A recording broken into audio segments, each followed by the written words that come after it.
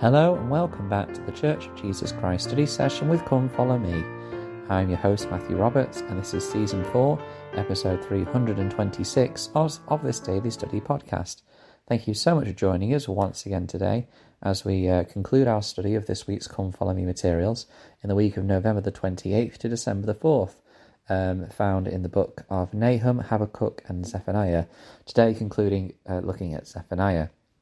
So yesterday we had a look at some of the things that we are warned about that we need to make sure that we avoid, some of the characteristics and some of the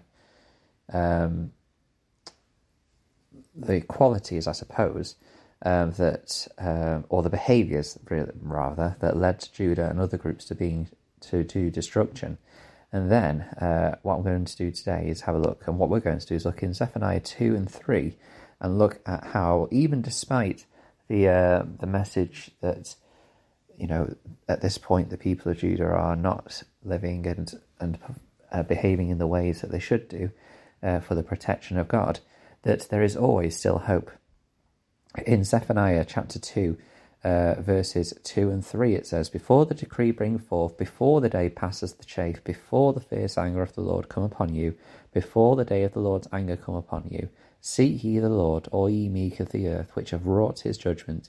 Seek righteousness, seek meekness. It may be ye shall be hid in the day of the Lord's anger." There is always time. There is always opportunities for us to change.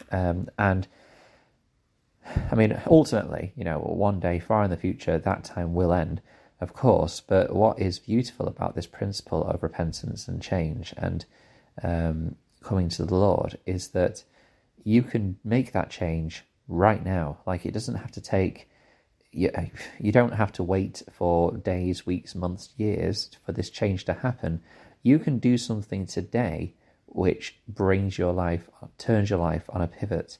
Of course, there may be some things that may take some time to overcome, but what I mean is that the decision to change, the determination to change can come now, and you can make steps and actions to help that change begin today.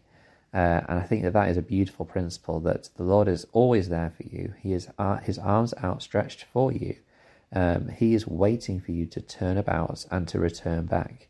And that is a principle which we just need to really reinforce so often, because, I think that the thought that we are loved by such a compassionate Heavenly Father is a beautiful principle, and one which I am so grateful for, and that his mercy is so powerful.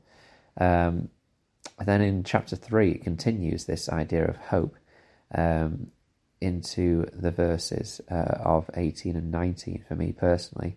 It says, "I will gather them that are sorrowful for the solemn assembly, who are of thee, to whom the reproach of it was a burden.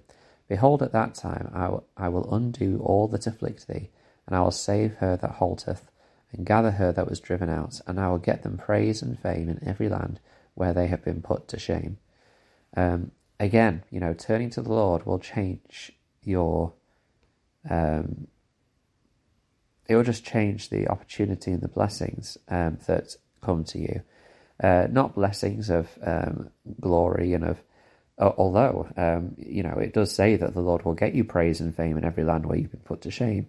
So I suppose one day, eventually, that will naturally come. But that won't come because you have sought fame or you've sought honours of man.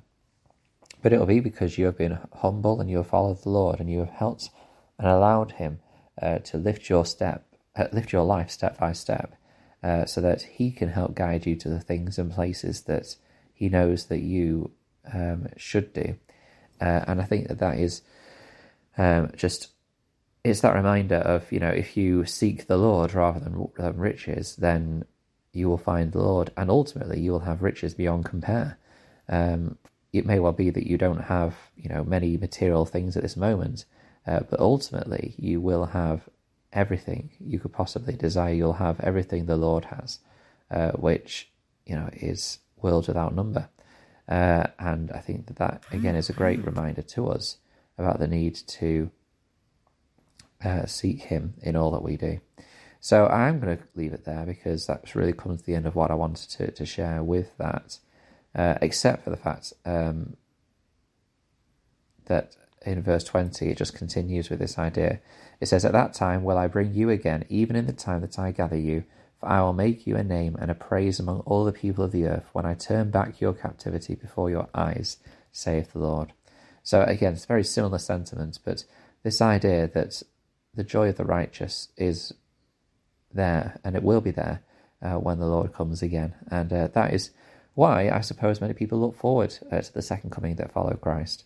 Whilst there are difficult things yet to come before that time comes, when he is here, that we shall have a beautiful day at that time, where we are able to feel the peace that the Lord brings us really and fully across the world. Thank you so much for studying with us this week. Please join us tomorrow, as always, for our Monday episode. Hopefully we don't miss any days out now from this point on, and we'll continue to share some more thoughts on this podcast as we get to the last few weeks of our Old Testament study. Please do join the Facebook group, Church of Jesus Christ Study Session with Come Follow Me, or you can email ldsstudysession@gmail.com to share your thoughts about what you've studied as well. Thank you so much for your time, and until we meet again.